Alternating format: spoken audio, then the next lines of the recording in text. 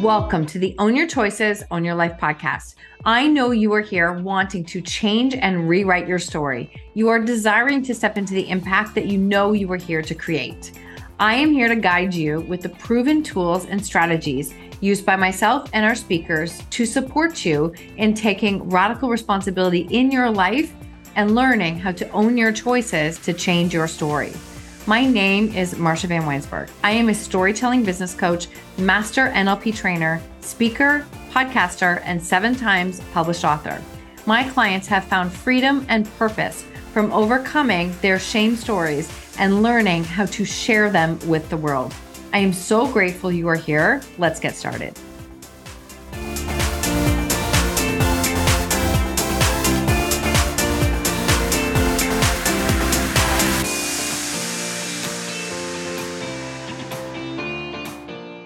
Welcome back to the show. Today you are in for a treat. I received a form from Robert Kerbeck a number of months ago about being a guest on the podcast, and I looked at it and went, oh, this is interesting.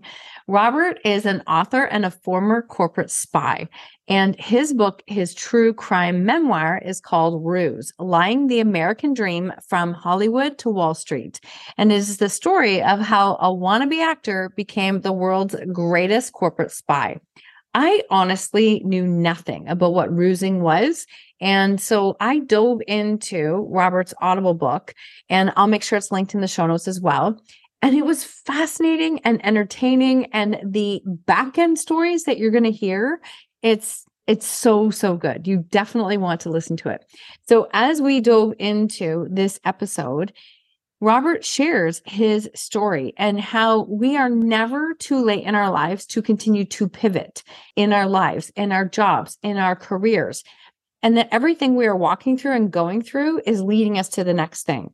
So as he shares his journey as being a Hollywood actor to Wall Street, as a former corporate spy to a writer to speaking and sharing his story, it's really powerful. And it's a reminder for you that you are never too late to continue to pivot into the career that you desire to have. And everything you're walking through right now is not for loss. It isn't.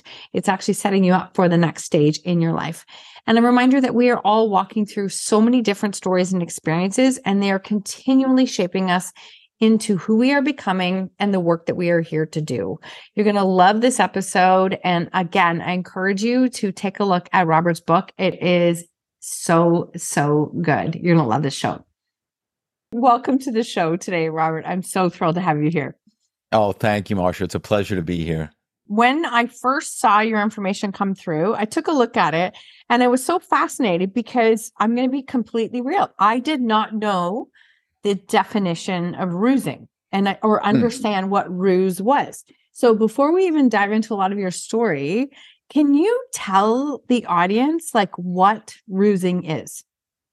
Yeah, so rusing is basically social engineering, which is another term for tricking and using, let's be honest, deceit and manipulation to get people to tell you things that they shouldn't tell you, or do things for you that they definitely should not do, right? And we, basically, we could talk about the origin of how I became a corporate spy. But, that's what we called it. We called it, or the woman who hired us to do this job when my buddy and I got this job way back in the day, it was called The Ruse. And so hence the title of my book, Ruse. Okay. So corporate spy, tell us a little bit about how you got started there. Yeah, so, my hometown is Philadelphia. Obviously, fly, Eagles, fly. Super Bowl on Sunday. I don't know when this episode will air, but hopefully they've won the game when the episode airs. And I grew up in Philadelphia. My family is well known in the automobile business. If you're looking for a deal on a Lamborghini, tell them I sent you. And I will think of you. I went, yeah, think about me, Maserati, whatever you want. And so I graduated college. When I was in college, I kind of was paying for college by myself. And so I worked a full-time job and didn't get to do a lot of the typical college things until later in college. And I really wanted to meet people, and particularly I wanted to meet young women. And so I'm like, well, where can I meet a lot of attractive young women? the theater. And so, someone who had never done a play, never had really been interested in the theater, I auditioned, I got hired, and I started to get the leads in all of these plays. My last 2 years in college, and I really was interested in it, and I really enjoyed it. And I thought about moving to New York to become an actor, but nobody in my family was an artist of any shape, form, ilk, nothing. Like the idea of trying that just seems it was like going to the moon, right? And so I went to work for my father in the family car business, and it just didn't feel right to me. The kind of the trickery of car sales, the dishonesty, it just didn't sit right with me, which of course turned out to be pretty ironic when I needed a survival job when I did go to New York to become an actor. And who stumbles into a job as a corporate spy? But that's what happened to me. Okay. So thank you for sharing that. And I can even think back to, uh, in the time that you're speaking of, how unfortunately car salesmen did have I don't want to say sleazy, but that was the feeling of it. But people were all driving cars. We all needed them. It's not like it was, you're selling something that people don't need. So it's so weird how it had that connotation. But if I can look back, I mean, they knew how to sell. Yeah. Well, look, you can make a pretty good argument that any salesperson, you're trying to sell your product for the most money you can sell it for, in any industry, and so you can make an argument that all sales is a form of trickery. And it's an interesting thing being a salesperson because you're trying to sell your product, you want to make money, usually you're paid on some commission basis, and so if I sell it to you for more, that's good for me and it's good for my company. So that's just the nature of sales. No, I couldn't agree more. So you started with rusing, and when you did this, like, was it a full-time job to help to support your acting, or how did it fit into your lifetime, just to share with the listeners? Yeah. So, this is, we're going back into the 90s now. And, again, as I said, actors need survival jobs. Most actors are waiters, which I didn't have the patience for, or bartenders. And I wasn't a late night guy. So that was out. And my buddy had this job, and he told me about it in a very kind of mysterious way. And then he shut up right away. Like he knew he'd been told, do not talk about this. And I said, hey, buddy, I'm broke. I need a job. And so he got me this interview. I was living in Hell's Kitchen at the time. The interview was on the Upper East Side, which is kind of the old money, ritziest part of Manhattan. I go up to this doorman building. I take the elevator to the penthouse, and I'm like, what the heck? This woman ushers me in, the nicest apartment I'd ever been in. An apartment doesn't even do it justice. And I realized whatever this woman was doing, it was lucrative. She was making a lot of money. And she has this strange interview with me. She never tells me anything about the job, sends me on my way. I think I didn't get the job because she didn't ask me any questions about my skills or whatever. And my buddy calls and says, you got the job, but don't get too excited because no one is able to do this job. Ooh. And yeah. And so and I'm like, well, I'm going to be able to do it. And of course I had to be able to do it because I was broke. Yep. And the reason it was such an advantageous job for actors is, look, we're living in an era, post COVID, where all of a sudden everything went remote. Like everybody could work from home. You and I are doing these podcasts from our home. Back in the day, you'd have to go to a studio, right? So the world has changed so much so quickly. But, back in the 90s and I mean, in the 2000s, in the 2010s, to have a job that you could work from home, that was flexible, that was part-time, was a huge draw for actors. And that was the big thing, is that, we could go and, we could do some spying for a couple hours. We could go to an audition. We could do some spying for a couple hours. We could go to another audition. So it was a really big deal for actors. And, when I started doing the job, I was getting $8 an hour. And by the end of my spying career, or towards the end of my spying career, I was making millions of dollars a year. I'm going to refer to it a few times on the episode. Is I did read your book and I got it on Audible. Fantastic job. Honestly, just absolutely enjoyed listening to it. That piece there on, recognizing that you started at $8 an hour. I know you fought hard a couple of times to get that raise, to get more. Lost your job once for asking for a raise, right? and then to make it to millions of dollars. So basically, to simplify it for somebody who's listening, you were paid by companies to get information on, it was like, I don't want to say headhunting, but you were looking for that information. And then these companies paid you to find that information. Correct. So, you think about the era before LinkedIn, right? Which was, of course, LinkedIn really didn't take off until after the crash of 2008. So right around 2009, 2010, LinkedIn really started to get going. So really, it's just been big for a decade, just over a decade.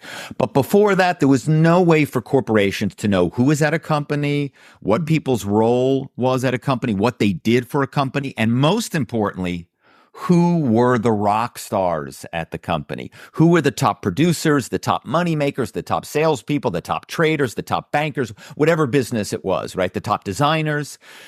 And what we would do is we would go in using our rusing skills, using our acting skills, and we would create stories, personas, voices, accents.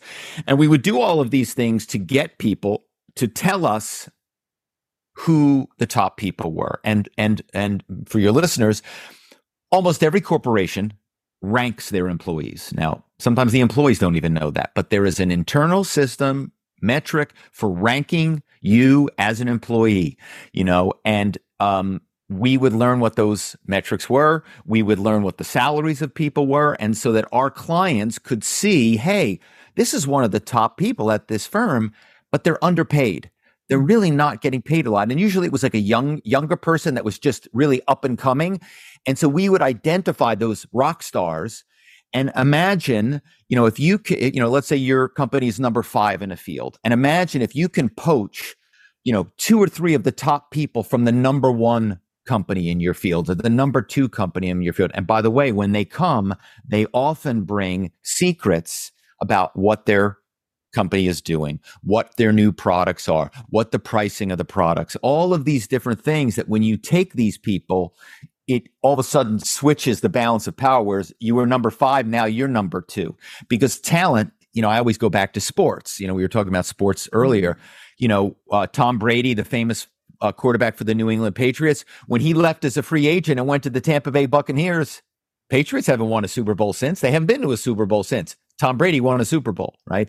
And that's just an example of talent, what talent can do in sports. It's the same thing in business, is that when you're able to get top talent, especially from your rivals, huge. And just like football, corporate America is just as competitive, just as cutthroat, win at all costs, do whatever you can to steal secrets from your competitors, their employees, whatever you can do to win. Mm-hmm. Oh, thank you for that analogy, because that connects the dots, especially for people who might not know. I've never worked in corporate, so there's so many things that were new to me, and I've learned just through my husband or through friends in different jobs. But that makes so much sense. So how long did you work for someone for before you created your own company? That's a good question. I don't remember the exact number of years, but most of the beginning years, the ruse was, it was just something we did. That's how we rationalized it. And again, I'm not here to tell you that I'm proud of what we did, though it is a hell of a crazy fun story. But we were, getting $8 an hour, $9 an hour. It was just a survival job, because we were going to be famous. We were going to be famous actors. And as you know, you read the book, I was a working actor, and I was working with and having encounters with Paul Newman and George Clooney and James Gandolfini and Kevin Spacey and Yoko Ono and O.J. Simpson and all of these crazy people that I was interacting with and working with. So of course I was just like, look, the ruse, it's just temporary. Any day now it's going to be gone. And then at a certain point, my acting career, to my disappointment and surprise, really waned. And all of a sudden, the ruse job, people started throwing money at me and begging me to do, the biggest corporations in the world were basically saying, please let us hire you, please, and that was a moment where I made a decision that, what, I I was going to take that money. And that's part of what I talk about in the book. And as you know, there's a real reckoning, especially later, about the moral issues of that and how I felt about that. And that's one of the reasons why, I really like your podcast, is because, you talk about that, owning your choices, and so you can't go back and change the past. But what you can hopefully do is learn from it, which is part of why I wrote the book and part of why I do wrestle with the morality of what I did. And now hopefully I can have some lessons for younger people. And then, of course, also I speak to corporations now about how not to fall victim to cybersecurity issues, cybercrime issues, ransomware issues, which is, of course, something I never did. But now ransomware is just a huge issue for corporations all over the world, these ransomware attacks. Oh, and I'm so glad you went here, because I do have a couple of people and clients that I work with that work in cybersecurity, and they talk about how it is such a busy up and coming profession because this is something that is happening all the time. I had no idea. And so I think it's fantastic that you now get to speak to corporations about ways that they can help to, protect themselves in this era. Yeah. I mean, the short version is corporations spend a tremendous amount of money protecting their systems, servers, firewall, encryption, network, all of that stuff, as they should. But they spend very little time and very little money educating and training their employees to not fall victim to the type of rusing that all of a sudden makes all of that money that you spend on the technology worthless. Because I always say, I didn't hack systems, I hack people. And so if I'm able to get somebody at your firm on the inside to tell me their passwords, to explain to me how your network is set up, how the firewall works, the encryption, all of these technical things, now that information I can either use if I'm also a hacker, or I can sell to hackers. And just a brief sidebar into the dark underbelly of ransomware attacks. Most of the ransomware attacks are done by small gangs. And these small gangs, it's almost like a Mission Impossible setup where they have a team of 3, 4, 5 people, and each person has a certain expertise. And one of the people on these ransomware attack gangs is always the social engineer, the ruser. And their job is they're like the first person that goes in, and they make oftentimes phone calls, emails, text, where they're phishing to learn about the systems, the servers, the network, all of this stuff, so they can make the hacking so much easier. Right.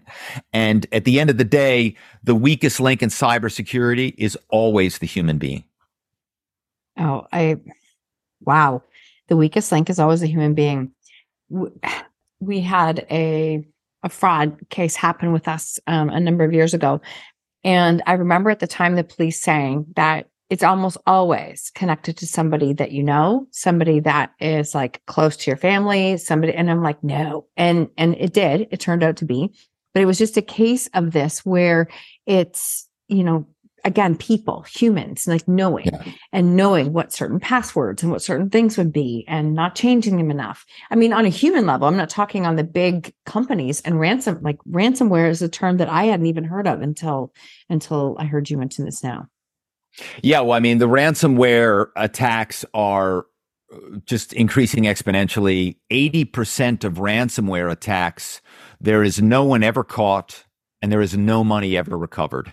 Now think about that. If 80% of burglaries, or car theft, it just, people would be up in arms saying, we need to hire more police and we need to do a better job because nobody gets caught. Nobody, so there's no consequences. So of course the attacks are going to increase because people are,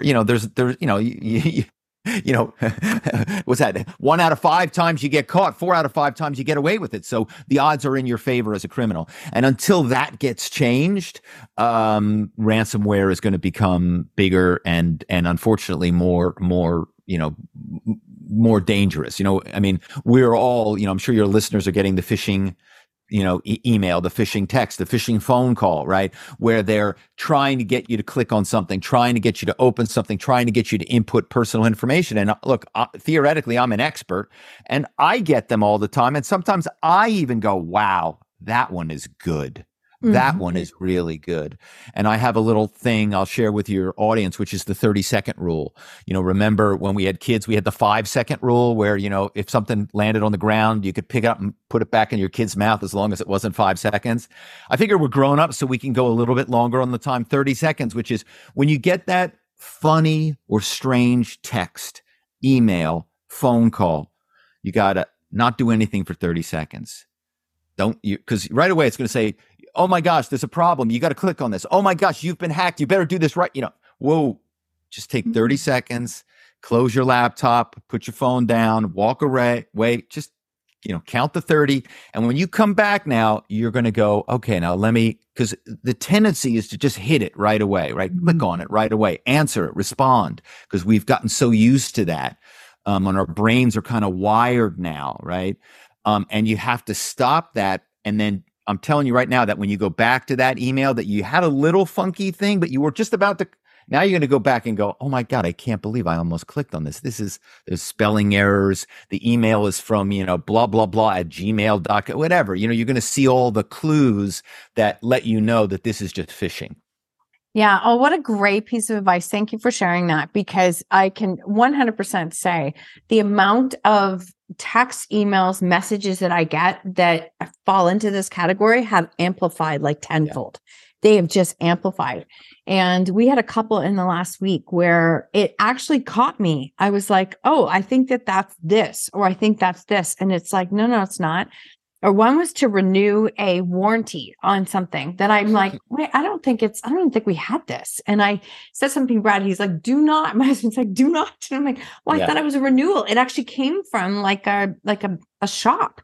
And it's just interesting to me and an observation to go look at how much people are doing and trying. And it's, call it resourceful or whatever, I don't know, creative. There's a lot of different ways that people are trying to find access to information. Right. Yeah. Wow. And so there's a lot of different parts to your story that I do want to dive into, but I also want to know, like, when you went and you built your own business and you went this direction, just for the listeners here, I know that doesn't give it the whole book away, is when did you stop? Like, what was something for you that went, okay, I think I'm no longer doing this. This is not something I want to be a part of. It's not something I want to do. Or when did that shift for you? So when the crash of 2008 came, right, and the global economy, the Great Recession, everything crashed. Corporations weren't hiring. And so they were laying off people. Major corporations were going under. General Motors had to be bailed out by the U.S. government. And corporations were certainly not hiring spies at that time because they were just trying to survive. They didn't care about what their rivals were doing. They were just like batting down the hatches, right? Yeah. So all of a sudden I had no income. And of course, as you know, the crash went on for quite some time. It was really bad for, 18 months or so, whatever. Mm-hmm. So I had no work, and I, had a family and a mortgage and bills. And, and even though I had made a lot of money and, I wasn't a spendthrift, if you have zero income, mm-hmm. And you have expenses, your savings go down very quickly. And so I realized I needed a job. And so I got a job in corporate America, which was pretty hilarious because I had never worked in corporate America, even though I was doing all of this rusing to steal secrets from corporate America. I'd never mm-hmm. actually worked there. And what I found, much to my shock and chagrin, was that the lying done in corporate America, face to face, was far worse, in my humble opinion, than the lying that I'd been doing on the phone. And if I hope some of your audience will pick up a copy of Ruse or listen to the audio book, which, as you mentioned, I narrate. And if you're listening to the book, you're reading the book, and you're not liking some of the moves I'm making and the tricks I'm doing, reader, hang in there, because I get my comeuppance in the end. Mm-hmm. I go from being the ruser to the rusee. Mm-hmm. I go from being kind of the perpetrator of the scams to being the victim of the scams, because here I am, very naive in corporate America, and I'm believing that all of the promises that everyone's making to me, the people that I think are on my team and that we're working together, and here everyone is stabbing everybody in the back and lying about everybody and creating all of this office politics, which of course I didn't know existed. Mhm. And I certainly didn't know it existed in such a cutthroat way. But that's kind of my personal favorite part of the book, is when I'm in corporate America. And then when I came out of corporate America, I was so depressed that at one point I sat down and I wrote a suicide note. Now, it wasn't me actually contemplating or writing suicide, but it was this character that had kind of come through me. And it took me all the way back to when I was an English major in college before I was an actor. And all of a sudden I wrote this short story and I read it to a friend and an actor friend. And he said, that's pretty good, and the writing was very rough, but the story was very true. I was writing from a real place of personal pain. And it gave me the idea. And that was the moment where I wanted to write, and I started to write.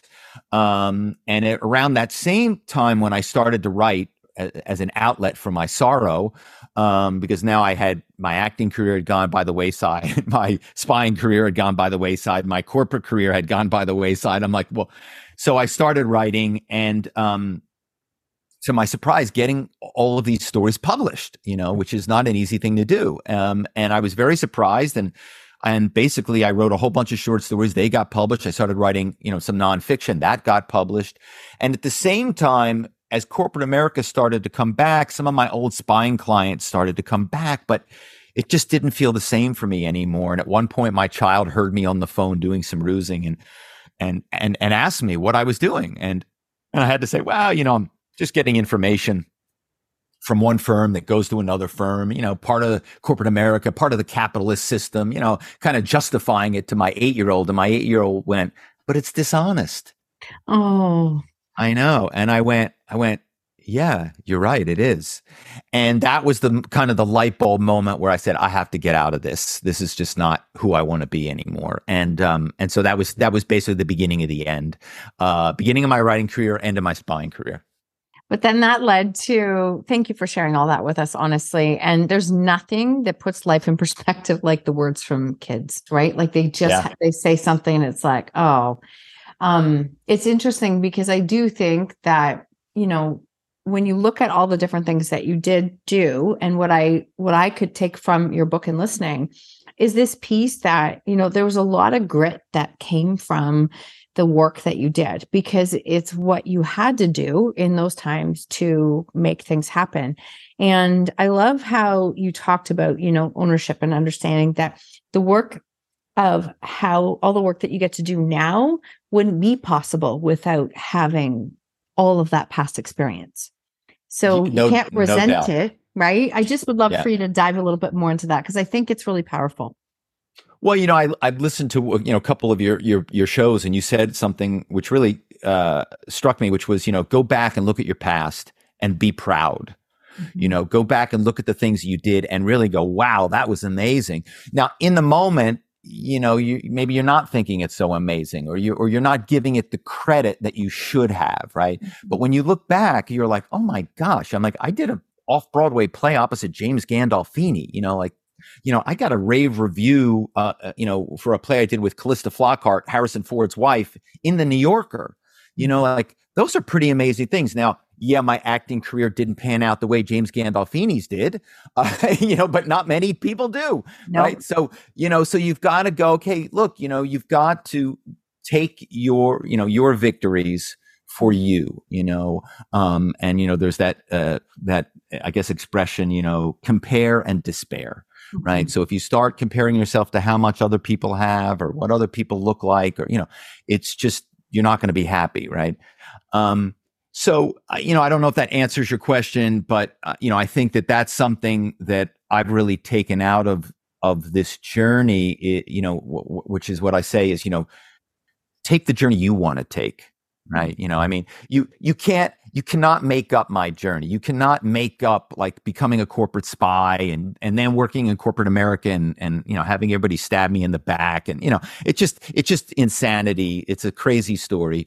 Mhm. But it's the journey I took. And like you said, I'm glad I've taken it. And first of all, I wouldn't have been able to write Ruse. I wouldn't have been able to write my previous book, Malibu Burning. I wouldn't be able to write all the things that I'm writing now Mhm. if I didn't have all of these experiences along the way that have now made me who I am. Yeah, that's always been one of my eye openers those pieces. Sometimes we have moments where we resent them or we're hard on ourselves and we look at it. It's like, you know what? I made those decisions at that time because that's the information that I had. That's what was the best decision at the time. Sure, we can all look back and make different decisions, but I love what you're doing with this now and how you're taking all of those lessons. You put it into your book and you're now working and speaking and podcasts and sharing. And it's just, I think that's an incredible thing that I want people to be able to take away from you and your story. Yeah. And I tell people, the pivot, right? That it's never too late to pivot to the career that you want to have. Right. Mhm. And that's what I've done. And obviously I'm not a kid. And so I think that for your audience, that's the thing that I want people to know is you can pivot. You can pivot to the career that you want to have.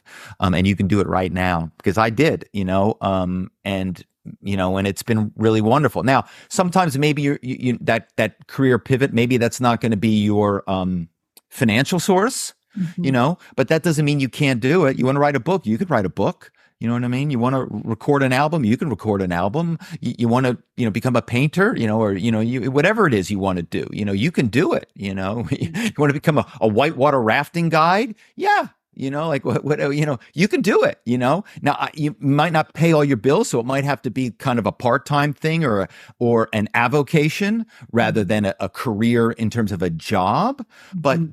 so what? Do it. It's so powerful because, I always think at the end of your life, you want to be able to look back and at least go like, I mean, I put myself out there. I tried. I did those Right. things. And you're right. You might pivot and do the things. Like I've had friends or clients who had jobs they didn't like at all, but I'm like, you've got to find something else in your life that you love doing. And eventually that can start to open the door to other opportunities. But you can't just let the job define you as like, I hate this, but this is what I have to do, and then be miserable in all areas of your life. Like Right.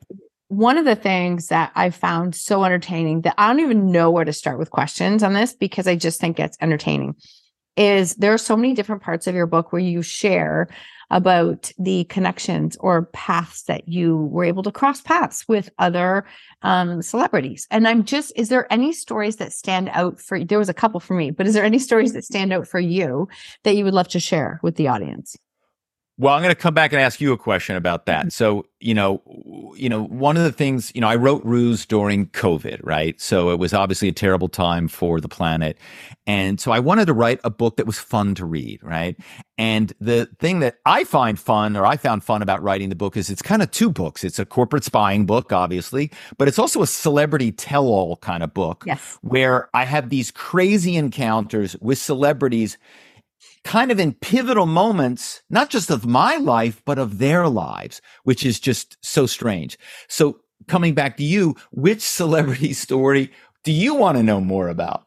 Well, it's not as fun of a story, but there was the two, like sitting on a couch with Paul Newman that was kind of an interesting story. And the other one led me down a YouTube rabbit hole where I was like, is he actually in that video with Mm-hmm. OJ Simpson? And you were. And that to me, when you were naming the dates, I mean, I'm old enough that like, when you were naming the dates of the times roughly when things were happening, I'm listening to it going, isn't that pretty close to the car chase? Like, isn't that pretty close to everything that happened? And it Yeah, was. So that was the one that yeah, really stuck out for me. Not yeah, a yeah. pleasant story, but it did stick out for me. Yeah, so again, I'm an actor, we need jobs. And my manager calls me up one day and he says, hey, they're shooting this exercise video, it's going to pay this, blah, blah, blah. I'm like, oh, okay, but I said, as long as there's no dancing, because, I can't dance. I'm not a dancer. He's like, no, it's an exercise video. It's for OJ Simpson. And I said, what? OJ Simpson, my God, he was like a hero. And, I remembered him as a kid, playing football. I'm like, oh, I am so in. Well, of course, I show up on the set and there's a dance floor and it's in a dance studio and there's a choreographer. And right away, the choreographer has, they're like two really attractive women who are great dancers, OJ, and me and my buddy. And, they're going, okay, this is the first routine. And I'm like, the choreographer comes over to me and basically he's about to fire me. He's like, oh my God, how did you get this job? You're the worst dancer I've ever seen in my life. And OJ says, no. Rob's making me look good. Rob stays. Because number one rule in Hollywood is make your star look good. And OJ was nervous that he wasn't going to look good in these routines. And so by having me in the background looking so stiff and awkward, it made OJ look like a better dancer. So I got to keep my job because OJ vouched for me. And it created this whole strange thing where the rest of the shoot, I don't know why to this day, but he bonded to me. We became friends. He wasn't really talking to anybody else on the set. And then, of course, I began to witness all of these things on the set, which were incredibly strange and bizarre. He was sexually harassing this blonde woman. Of course, at the time, I had no idea who Nicole Brown Simpson was, but later, the physical resemblance between the female dancer in the video and Nicole Brown Simpson was striking. So, so it's just all, and now he's sexually harassing her openly. And it was this whole crazy thing. And as you know, it's a chapter in the book. Yeah. And again, it's one of those, you just can't make this stuff up. And then that whole OJ thing for me, has continued, after, of course, the murders. Everybody was reaching out to interview us because they wanted to know what had been said. And I didn't want to go on Entertainment Tonight or whatever because I was a legitimate actor. I did call the district attorney's office, and they didn't seem very interested in all of the stuff that, that I had personally witnessed. So it just was very strange. And then, of course, as you know, years later, they did a TV series, The People versus O.J. Simpson, and they recreated the exercise video in that series, which means an actor got paid to do my bad dancing. The irony of that one is just interesting. It's just interesting. Well, you do it's entertaining to listen to, and you're right, because I got to learn what corporate rusing was, but it was very entertaining from a background on different parts of Hollywood. And as you were talking about the set of ER, I'm like, okay, first off, I loved ER, like I did. And so when you were talking, I was like, it's got to be George Clooney that you were referring to. And then the Yoko Ono story was the other one that blew me away. That must have been an interesting experience. Yeah, I mean, look, it was just, I think one of the reviews described those moments as there's like a Forrest Gump element to my encounters with where all of a sudden I'm having a conversation with Yoko Ono where, I'm talking about how my acting career has kind of gone by the wayside and I'm burned out. And she's like, oh yeah, the same thing happened to John too. I'm like, wait, hold on for a second. You're comparing my acting career with John Lennon's musical career? Like, whoa, hold on for a second. It was just, you just can't make that stuff up. But, everything in Ruse is true. I'd like to say I've written an honest book about lying. Yep. So yeah, I hope people enjoy it because like I said, it reads like a spy novel, but everything in it really happened. Yeah, I love that. It does read like a spy novel, but it's so entertaining at the same time. So I definitely wanted to just touch on a few of those points. And did I read somewhere that they're looking at creating a series of some? Yeah. It's in development for a TV series. I mean, I always knew because obviously I have some experience from the acting side. I didn't have any from the writing, producing side, but it's definitely a long process. I had no idea it was so long. But yeah, there's a great production company behind it. There's a showrunner attached. Not only did we develop the first season, but we've developed future seasons because that's what's required now because for a big studio to buy it, sometimes there's a limited series. We see them where it's like a one year or 6 episodes or something. But most times they want to know that if the show is successful, it can run, and there's enough material so that they can really make money on it, because obviously the longer a show runs, the more money they can make. So so there's been a lot of, because the book is, it's not a long book, it's 300 pages. Yeah. But to have 5 to 7 years of a series, they're like, well, what other stories do you have? So I'm like going, oh yeah, there's this one, and oh yeah, there's that one. Oh, I forgot this. So I'm having to kind of really help them create all of this content. I love that. Oh, I love that. Now, if you could look back at your younger self, and I know you've said it, but I just, in some ways, what is something you are so proud of that you have done, accomplished, that you worked through, that you persevered through? I think, it's funny, you use the word grit, and I think that there was something, a buddy of mine, he uses this word, grinding it out. Like, you just keep grinding every day. You go to work every day, or you write every day, or you take a walk every day, or you tell your kids you love them every day. Whatever these things are that you keep doing, because when you can keep doing something, it becomes a habit. And if they're good habits, as opposed to bad habits, if they're good habits, it just makes life easier, because now this is your habit. This is your habit of, and so, yeah, I mean, there were a lot of tough times, paying for college, myself, my freshman and sophomore years of college, like, I didn't get to go out to parties, I didn't have a girlfriend. I didn't have enough money to go out and buy a slice of pizza. You know what I mean? So, those were tough times, but man, did they pay off in terms of my ability to survive anything, anytime, any place, anywhere. Because if you can do that at 19 and 20, you've got some tough bark on you. So I think that's the thing, is those painful lessons in life pay off down the road. They sure do. They sure do. And when I think back, even when I think back to when we were first married, we joke often that, we had to make $20 a week work for groceries. People are going to laugh right now, but like, that's what we could do. That's literally, and we could do it then. It wasn't astronomical like it is now in a lot of ways, but you can look back and go, somehow we found a way during some of those times when we weren't sure how we were going to make it. So you start to look at, like, you're building these muscles all during our life and what we're doing. So I absolutely love that. Where can people connect with you and learn more about you? I'll make sure everything is in the show notes, but where do you hang out the most? Oh, well, thanks for asking. My website is a great place to go, because obviously you can purchase Ruse, you can purchase my previous book, Malibu Burning. But you could also see a lot of cool stuff on there. The trailer for Ruse is on there, so you can actually view that, which gives you a sense of what the series is going to look like. And you can read other things that I've written. And you can also email me right from the site. There's no filter. There's nobody else reading my emails. They all come to me. I love to hear from people.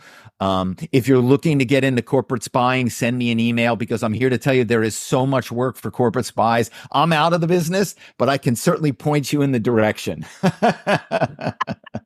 So if you're looking for some extra work and you're listening to this, reach out and email Robert then. Yeah, so the website is just my name, robertkerbeck.com, Kerbeck. I'm on Instagram a lot. I like Instagram. So those are probably the two best places to find me. Perfect. Did you start a podcast too? Did I see that? No podcast for me yet. Yeah, okay. Yeah. Got it. It's a fun platform, though. It's a great way to connect with so many people. Yeah, well, and I always say to people that are kind enough to have me on their show, if you're ever in Malibu, California, you have to let me know. We'll go out for the proverbial cup of coffee or beer or whatever. And I've had 3 people now that have had me on their program. People come to Southern California, vacations, business, whatever. And we've gotten together and we've had a great time. And, I really like that about the podcast community, is it really is close knit, because it's so new still. It's still really small. And, everybody kind of knows people. People are always recommending me, like, hey, I had you on and I told this guy, I said, you love this guy. It's really, I've really enjoyed that.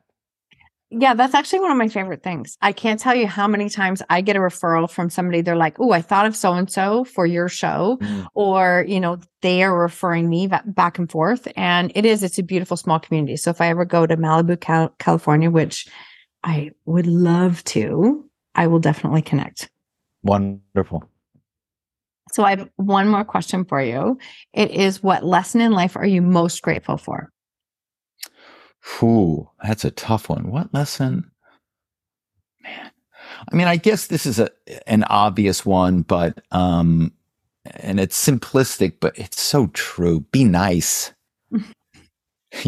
Be nice. I mean, so many times we get so busy, so self-absorbed, that we forget to slow down and be nice. And usually the reason you're not nice isn't that you're not a nice person, and isn't that you don't want to be a nice person or you don't want to do the right thing. You're just so like on your journey that you're chugging down the road, and now you're just running too fast to, take your time and be nice. And when you don't take that time to be nice, it can come back to haunt you later on. It really can, because you're meeting people all along the road, and they remember those things. They remember, oh, you were too busy for me then, or you didn't really pay attention to me then, and you didn't do it most times because you were being mean consciously, but you still didn't give that person the attention or kindness or whatever that they deserved, even if it's just a moment, right? So that's what I would say. I love that. Everyone can take advice from that alone, is that fact of being nice. Because I always say, like, you think you know someone's story and you never know their story. So you could be meeting a person on like their worst day of their life and have no idea, but it's interfering with what you're doing that day. And now all of a sudden you're judging or being critical of a person when they might just be walking through their worst nightmare. Just have no idea. So being nice, it sounds so simple, but it's so important. Mm. Yeah. Oh, thank you so much for being here. I will make sure everything is in the show notes. And as you're listening to this, honestly, like, get the book. I love Audible. So listen to it on Audible. And it is such a entertaining, fun, and like very inspiring story. So thank you for sharing it with us. Oh, Marsha, it was a pleasure. I really enjoyed this.